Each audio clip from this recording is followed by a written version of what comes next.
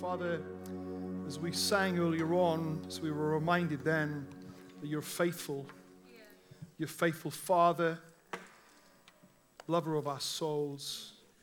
There's nothing we can do that earns you, but you love us. And today, this is not just about hearing some words that might help us to get through this week, but this is revelation that allows our hearts to synchronize with yours. And I pray for all of those who are grieving the loss of earthly fathers. Thank you that you are described in your word as the God of all comfort. And I pray this day there will be a special portion and measure of your comfort around those hearts that feel the grief, particularly poignantly today. And Lord, all of those that really struggle and wrestle with the concept of a father because they've never experienced a healthy, loving father in their life. And I pray today that what the enemy has intended for harm in their life, that you will turn around and flip on its head and you will bring a revelation into their hearts of what a good father really is like. And I pray today will be a change, a transformation of really truly understanding that you are our good father. And for all of those, Lord, that grieve their inability to have children of their own, Lord, I pray that you will comfort those today particularly, and they will know the closeness of your Spirit. And I pray, Father, for those that bear something of the same name as you, the fathers in the room, the fathers join us online.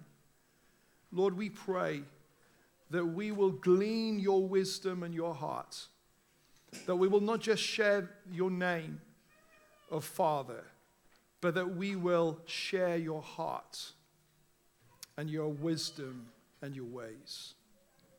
So open up your word to us now as we come to our pray. In Jesus' name. Amen. Amen. Well, it really is lovely to see you this morning. When I send out communication to the church, I will often start it in a certain way. It will often start with, "Dear Mark," if it's me receiving it, or whatever your name is. We're not sat there typing hundreds of emails out and putting individual names on there. You know that's not the case. It's a wonderful bit of technology that is able to insert your name.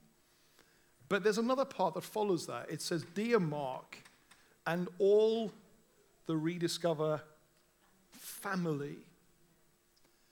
And the word family is not just a cozy expression that's trying to make the communication feel less formal. It's not me trying to just create something of an illusion. But the use of the word family is a powerful, deeply theological, deeply revelatory way that the Lord understands his people.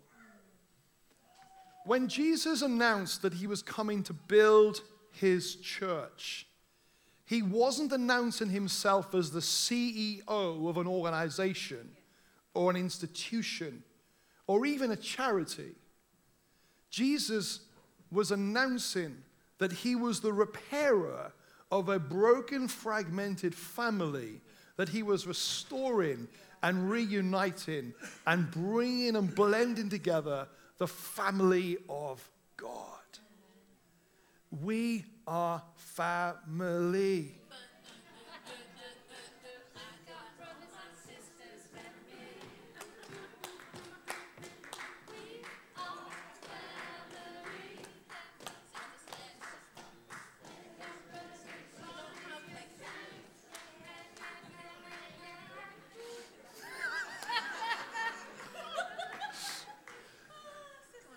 I thought the church party had come a few days early then.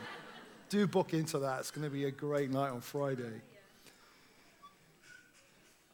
It's a deeply powerful theological truth. Let me take you back to the beginning of the Old Testament, or just after the beginning of the Old Testament, we're introduced to a central character called Abram.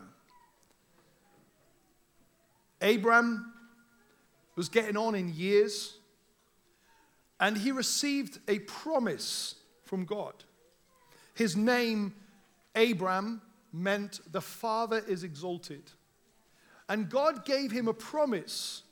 And the promise was this, that Abram, whose name would be changed to Abraham, which means the father of nations, that Abraham, even in his old age, would become the father of so many multitudes that it would be as numerous as the sand on the beach of Exmouth, or as numerous as the stars in the sky. That was his promise that he received. He didn't promise Abraham that he would become the leader of a ministry or the king of a nation. He promised him that he would become a father. Now, the genealogies that are given in the Bible that take us beyond Abraham, right through to the story of Jesus, to the birth and the arrival of the Son of God, it shows us that God has been preparing a family, that there's a lineage, there's a history, there's a story, there's a connection that we have together. God didn't come to start an organization. He came to restore a family. And as we look at this subject of movements, we are not a movement of organizations and skills and giftings. We are a movement of the family of God that are fruitfully occupying the spaces of this world. Abraham, even though there would be in his lineage, even though in his descendants there would be wickedness, there would be those who double-cross, those who are murderous, those who are rebellious, that in multiple generations to come, that there would be what the Bible calls a seed, a righteous seed, that the descendant from Abraham would come and change the world. Now, the physical genealogy of Abraham are the Israelites, the Jews. Thank God for that great nation. Thank God for those great people that God has favored and blessed. But there was one descendant in this genealogy from Abraham that would make it possible for others of us that are not Jewish by birth, that there would be possible that you and I could be adopted in to the family. His name was Jesus.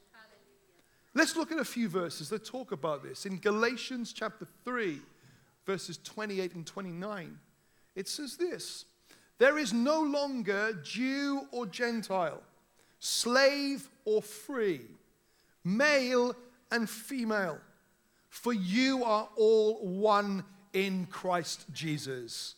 And now that you belong to Christ, you are the true children of Abraham.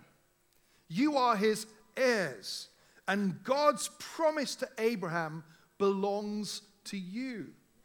You have been brought into a family. Romans 4, the writer says these words, and there's a few verses we're going to look at from verse 18 to 25. It says, even when there was no reason for hope, Abraham kept hoping, believing that he would become the father of many nations. For God had said to him, that's how many descendants you will have. And Abraham's faith did not weaken, even though at about 100 years of age, he figured his body was as good as dead, and so was Sarah's womb. But Abraham never wavered in believing God's promise. In fact, his faith grew stronger. And in this, he brought glory to God. He was fully convinced that God is able to do whatever he promises. Are you fully convinced that God can do whatever he promises? And because of Abraham's faith, God counted him as righteous. And when God counted him as righteous, it wasn't just for Abraham's benefit. It was recorded for the benefit of us also, assuring us that God will also count us as righteous if we believe in him, the one who raised Jesus, our Lord, from the dead. He was handed over to die because of our sins, and he was raised to life to make us right with God and to bring us into his family. That last bit was an addition by me. To bring us into his family. Now, I started off by saying the Rediscover family, but of course, the family of God is one family across the nations of the earth. And they have various denominational titles. They have various nuances of theology. They have various styles of how they operate church governance. But we are one family in God. Those who look to Jesus Christ as their Lord and Savior are one in Christ. We are family.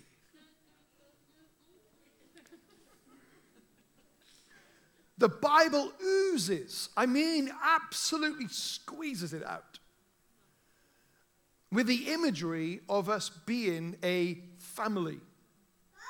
A growing, loving family that's on an adventure together.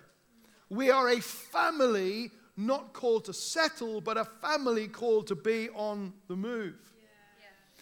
Imagine the impact if somebody came to your family home and began to change your family to be an organization and not a family. Imagine the impact that it would have when someone arrives with a flip chart and they begin to do some time and motion studies on your family. And they've got graphs and PowerPoint presentations which they're beaming on your living room wall. And they begin to talk about the productivity of the family. And they begin to talk about those who have not really been pulling their weight in the family. And how expendable they should be within this organization. They begin to draw up graphs about your efficiency or your effectiveness.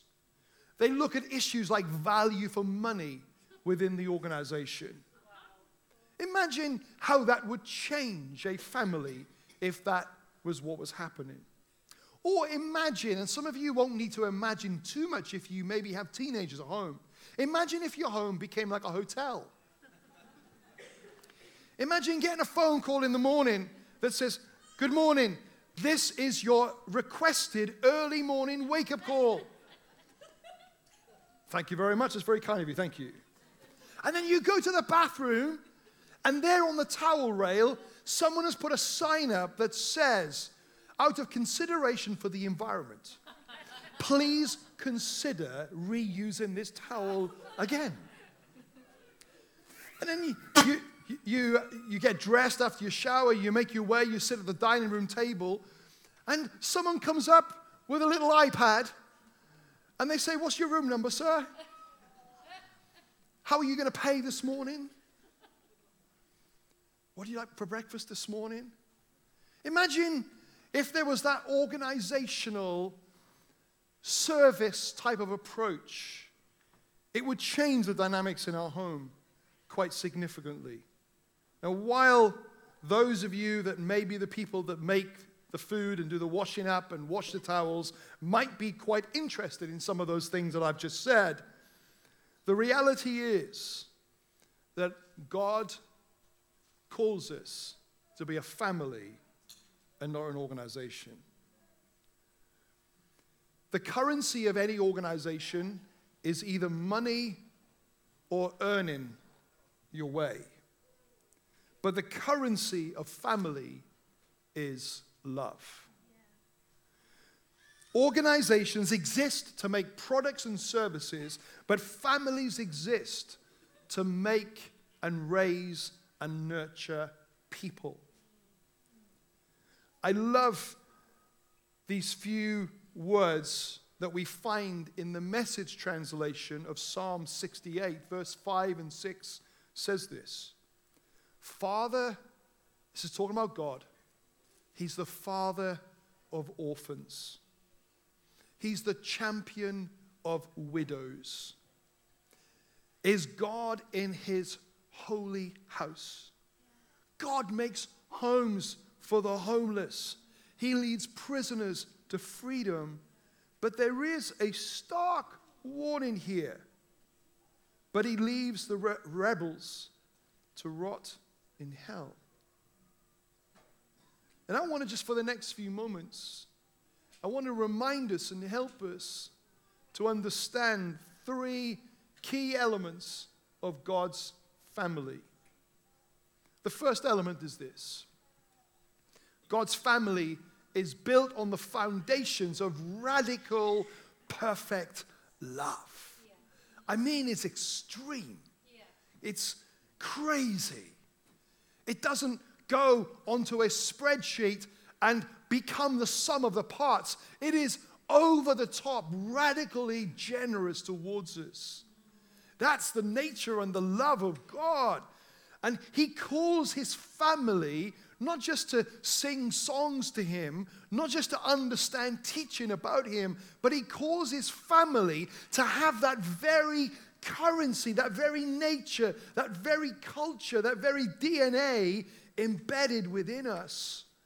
That we are a people of radical, crazy, over-the-top love. That's what he calls his church to be, his family. We're not an organization. We are family. Love trumps function every time. It trumps action and activities. Love is the greatest, the most powerful force in the world. It's not soppy. It's not lovey-dovey. Love is powerful. Love can break the back of wars. Love can transform and set the prisoners free. Love can turn over injustice in communities. Love can transform hearts. Love can cause the disparate to return. Love can bring the prodigal back into the bosom of the Father. Love changes things. There's nothing more powerful than the love of God. And that love is in his family. And by all means, because there are things that go wrong in family, one of the challenges that we have as church is that as we grow and we become, there's more people come to faith and more people join the family, it's so easy to feel and become and to structure ourselves like an organization. And that's a real challenge. Because on one level, we want to take that mandate to go and make disciples of all nations. And we want to take that mandate of go and be fruitful and multiply. But on the other hand, it's easier to get to know a small number of people than it is to get to know hundreds, eh? Yeah. And there are churches that really with genuine hearts sort of decide that they're not going to grow anymore. Well, they don't actually make that decision. What they decide to do is that they don't really embrace people who come and visit, or they don't invite other people to join them because they feel it might stop that sense of family that there is. I get that. And I think there have been parts of our journey as a church family where we have failed and got that wrong at times. And I think there will be times in the future we'll fail and get that wrong. And some of the actions we'll do will feel more like it's okay, it's family. It's okay. No one noticed. So good. That there's a chance and a possibility that we will make structures and put things in place that are trying to deal with and help and manage growth. But if we lose the heart of being family, we've lost the heart of God. And there's always that balance of trying to make sure that we capture and keep and retain the heart of a family, while at the same time not becoming a clique that says no one else can join. Because I believe that while God calls us to be family, He calls us to transform cities and regions and nations. And also there's something about knowing that you're part of a big family that, and all on mission together, that it's quite encouraging. Because you might be the only Christian in your workplace. And if all your Christian experiences go into the home with 2 or 3 friends, and you're the only Christian in your workplace, just 2 or 3 friends you relate to on an intimate basis in your life, in your Christian journey, then you could feel like the world's against you. But I don't know about you, but I come here on a Sunday and I enjoy being a part of a group of hundreds of people that together we're saying, God is worthy of our praise. God is greater than anything this world throws at me. And we can declare with real one voice that God is good. I think you enjoy that. I think it's why you come along. I think that's part of the joy of the family of God gathering together. But you can't get to know everybody in the room. Isn't it embarrassing when you've asked someone their name multiple times? How many of you found that embarrassing? Do you know there are times when I felt really awkward about talking to some people here. And I'm thinking, I don't know if I can ask their name again. Like, they've told me 3 times now. It's really awkward. Do I blag it? I let you in on a secret. I probably shouldn't tell you this. No. But there are some times I'll introduce you to someone else, and I say, let me introduce you to someone. And I'm waiting for them to say, hi, my name is Linda, and my name is Sophie. And that's their names. But it's when I try that strategy and you come together and you look to me to say, go on then, introduce us. Please don't do that. It's awkward. There have been a few occasions when I've said to someone, I'm really sorry. I so would love to know your name because we're in family together. But I'm terrible. It's my age, but too much sun. I think our memories become a little bit like Facebook in as much as you get to like a certain number and there's no room for any more. It's 5,000 on Facebook. In reality, it's a lot less than that can fit into our memory banks. Almost feels like you've got to remove some friends before you've got some space to take some new names. But there's been occasions when I've said, I'm really sorry. I've desperately tried to remember your name, but I can't. What is it? And they don't sort of say, it's okay, don't worry. They'll give me their name without any narrative. And then they say, and what's your name?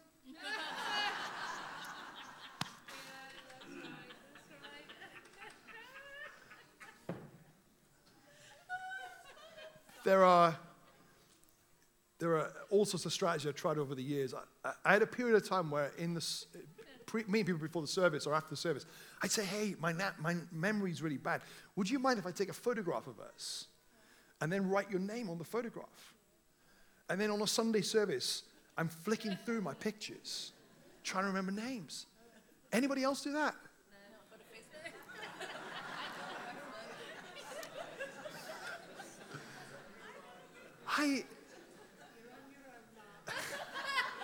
In more ways than one. But there were some occasions I just felt a bit awkward about going up to a stranger and saying, hey. So I sort of stopped doing that, although I think there was some advantages to it. But family is more than getting to know names. It's getting to know hearts. And you can't do that with hundreds. And that's why we really believe it's important, if you're part of this big thing, that you're also part of small groups as well.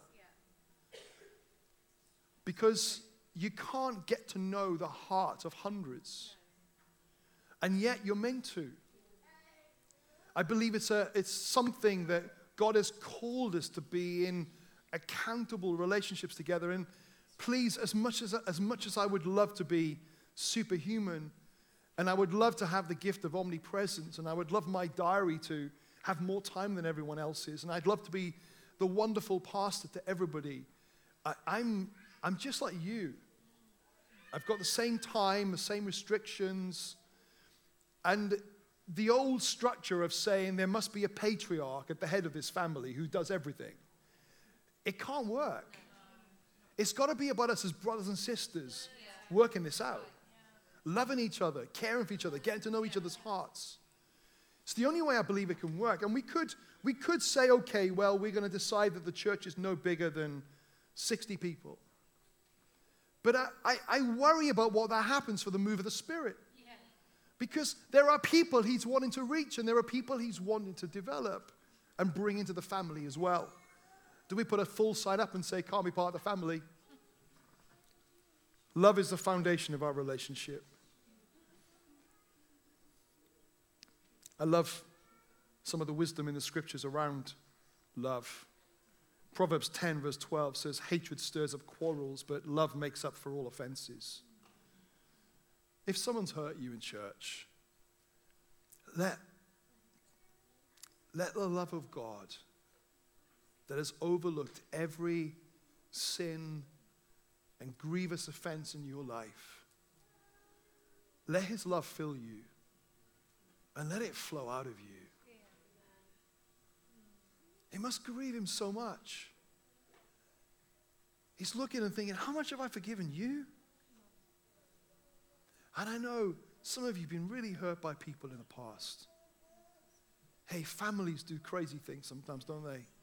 We say silly things, we do silly things, we behave in silly ways. The church is not perfect. The family of God is not perfect, but the good Father is. Yes. Hallelujah. And he wants us not just to know about him and not just to know him. He wants us to become like him so that his love flows through us. 1 Peter 4:8 says, most important of all, continue to show deep love for each other, for love covers a multitude of sins. You notice it said the word there, deep love? Deep? Like as if there's a well? Like as if there's a vast storage container of his love? You can probably get away with most relationships by surface love. By having some rain come down on a Sunday, the Holy Spirit just fills you and you leave and you just got a little bit of a ready bread glow around you for a couple of hours and you're a bit nicer with people. You know, the cat enjoys you returning back from church because you're a bit nicer than you are the rest of the week.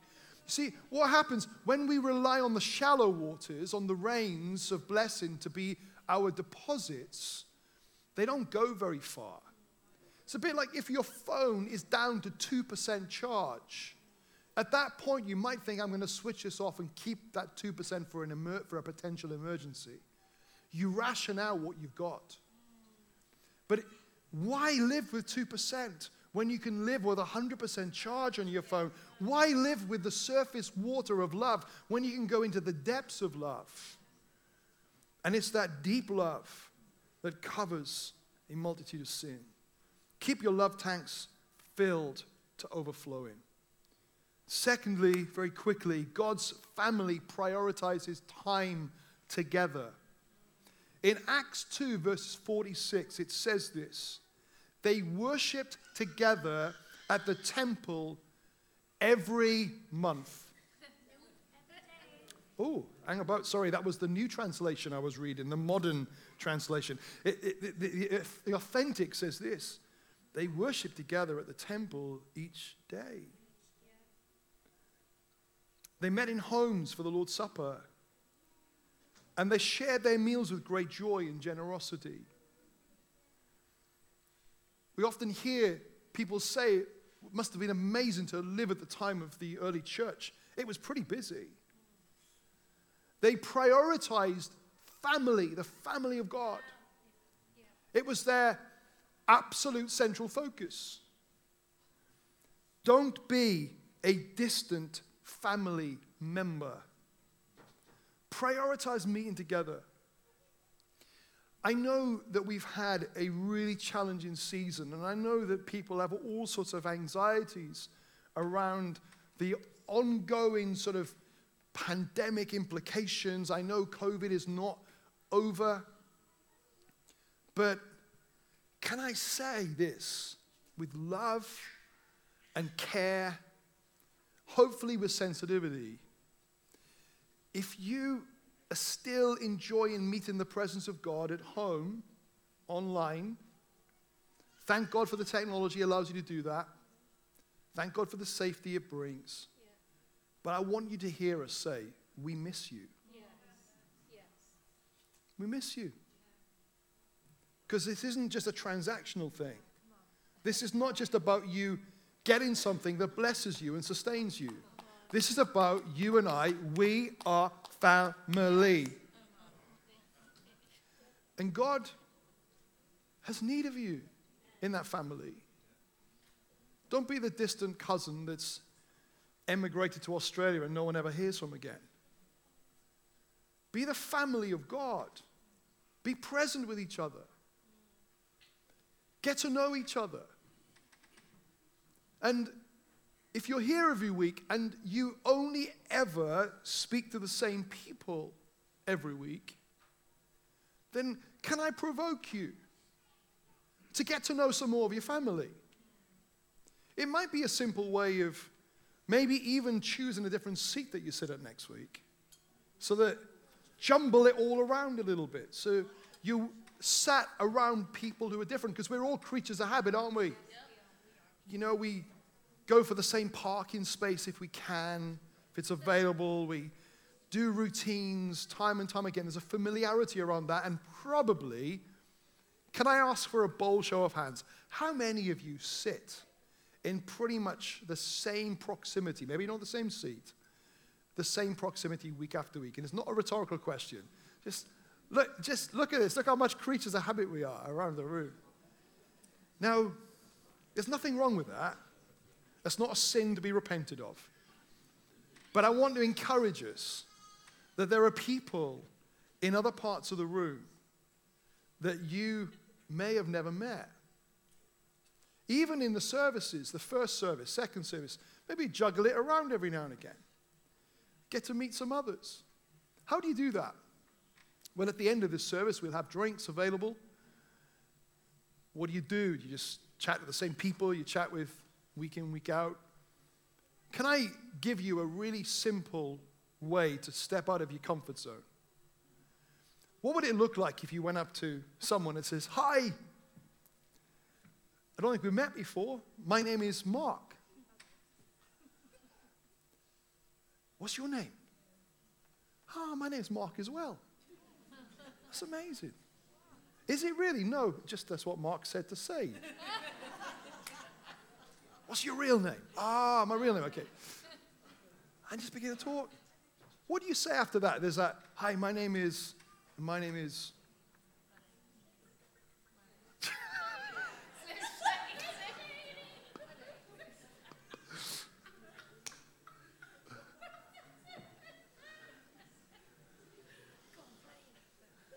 That's a warning that everybody can hear what gets said behind the AV desk. It's never secret. There's a real simplicity around inquisitiveness. And as you start those conversations and, "Hi, my name is, no more, okay. So, how long have you been coming to Rediscover?" "Oh, this is my first week." "Oh, that's amazing. It's my second week. I thought I was the newest person here, but it seems like I'm not." "So, what brought you to Rediscover? What brought you to the area? What do you do?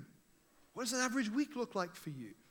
Just learn some questions that tap into an inquisitiveness that you're trying to get to know someone.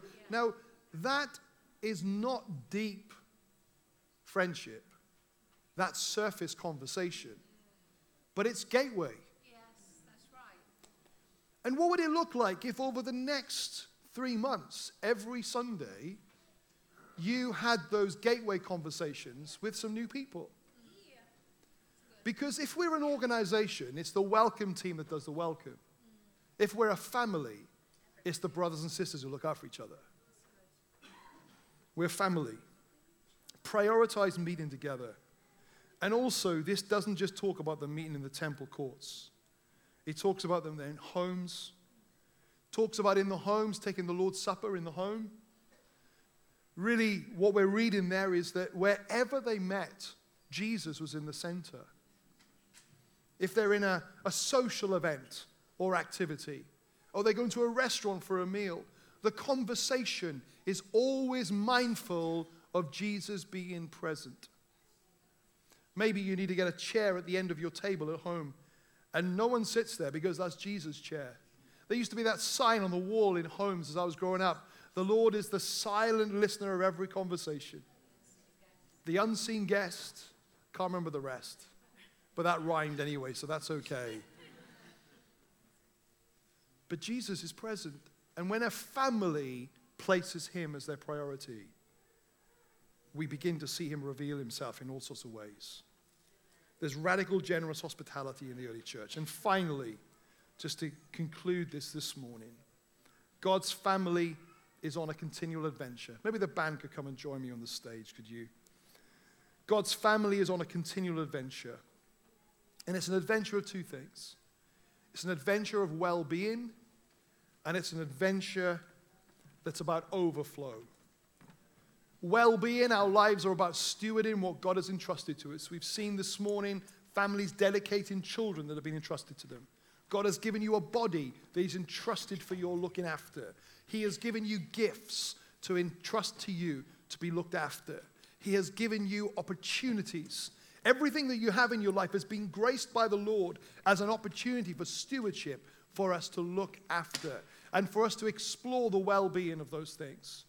Also, to look out for each other for the well-being of those things in one another's life as well. But then there's this overflow, this leaving a legacy, every conversation. Is there something of the flow of the Spirit in every conversation that you can leave a trace of?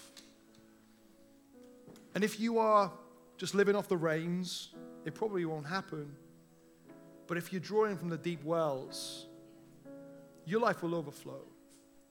Some of you might have heard me use this example before, but a number of years ago, Nita and I had an opportunity, an invitation to go to a really posh wedding.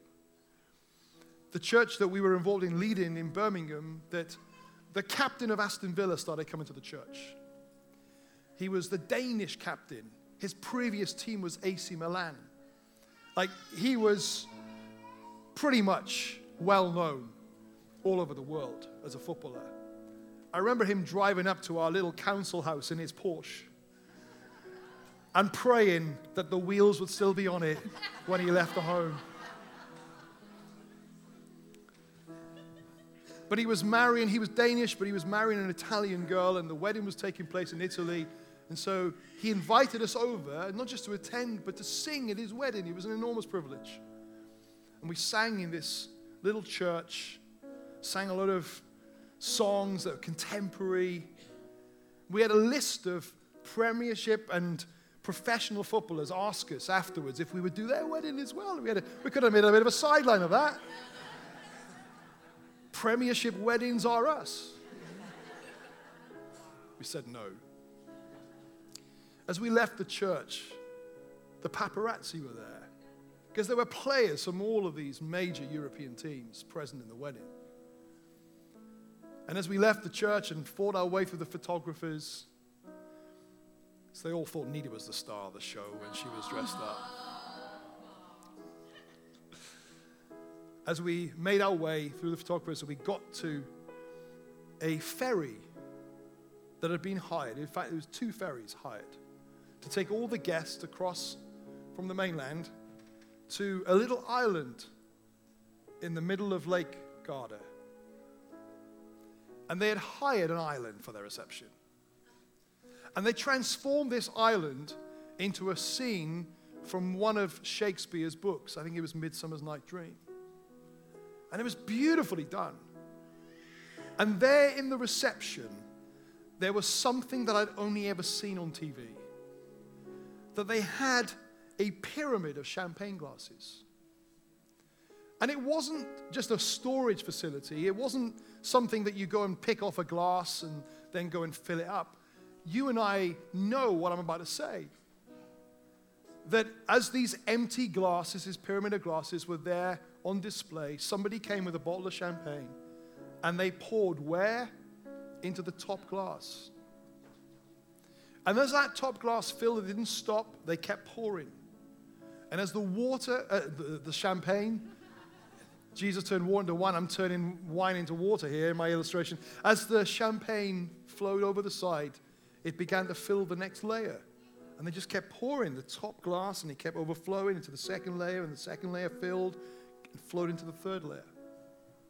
I don't know if you've noticed, one of the beautiful things about this Rediscover family is that we're all ages,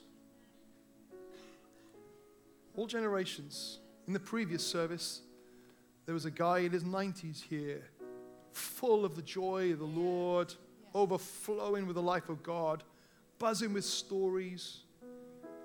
Prince Charles organized his retirement do, full of amazing stories. But the thing that stands out is that he's flowing with the deep wells of God's love. And there's lots of you like that. And we're called to be people who overflow. And as I saw this pyramid of glasses, I thought that's what God wants his family to be. From generation to generation to generation, generation. If you feel it's all about the youth, it's all about the kids, isn't that what families do? Don't they give themselves sacrificially to the next generation? But it doesn't mean to say that you're not needed or not wanted. In fact, we need you all to be filled and overflowing. So Jesus points us to the good Father. He brings us together in his family, and he invites us to understand how we can be his family. And I'm going to ask you to do something now, and that is to ask yourself 2 questions. The first question is, in the mix of the worship, in the mix of the prayers, the dedications, the celebrations, and the word, is there one thing that stood out to you today? I'm going to give you 30 seconds just to think that through. Is there something about you or about God that stands out for you? Just think about that for a moment. If you've got a phone or a notepad, you might want to make a note of it.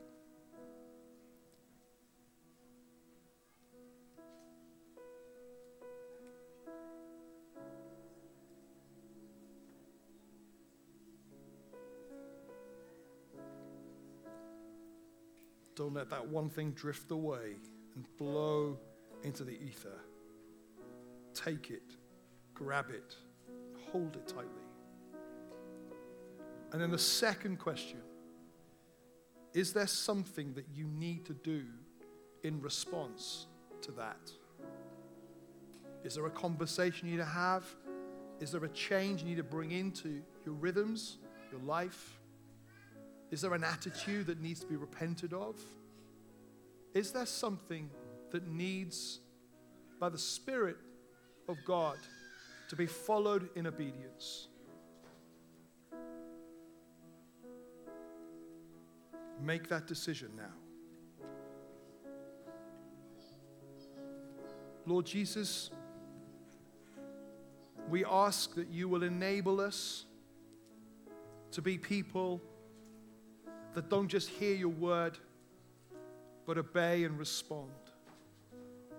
And I pray that in the hours and the days ahead, that there will be steps of obedience that we will take to follow after you. Thank you that you've called us not to be part of an organization that's moving around the world, but to be part of a family on adventure together. May we invest in one another, I pray. In Jesus' name, amen.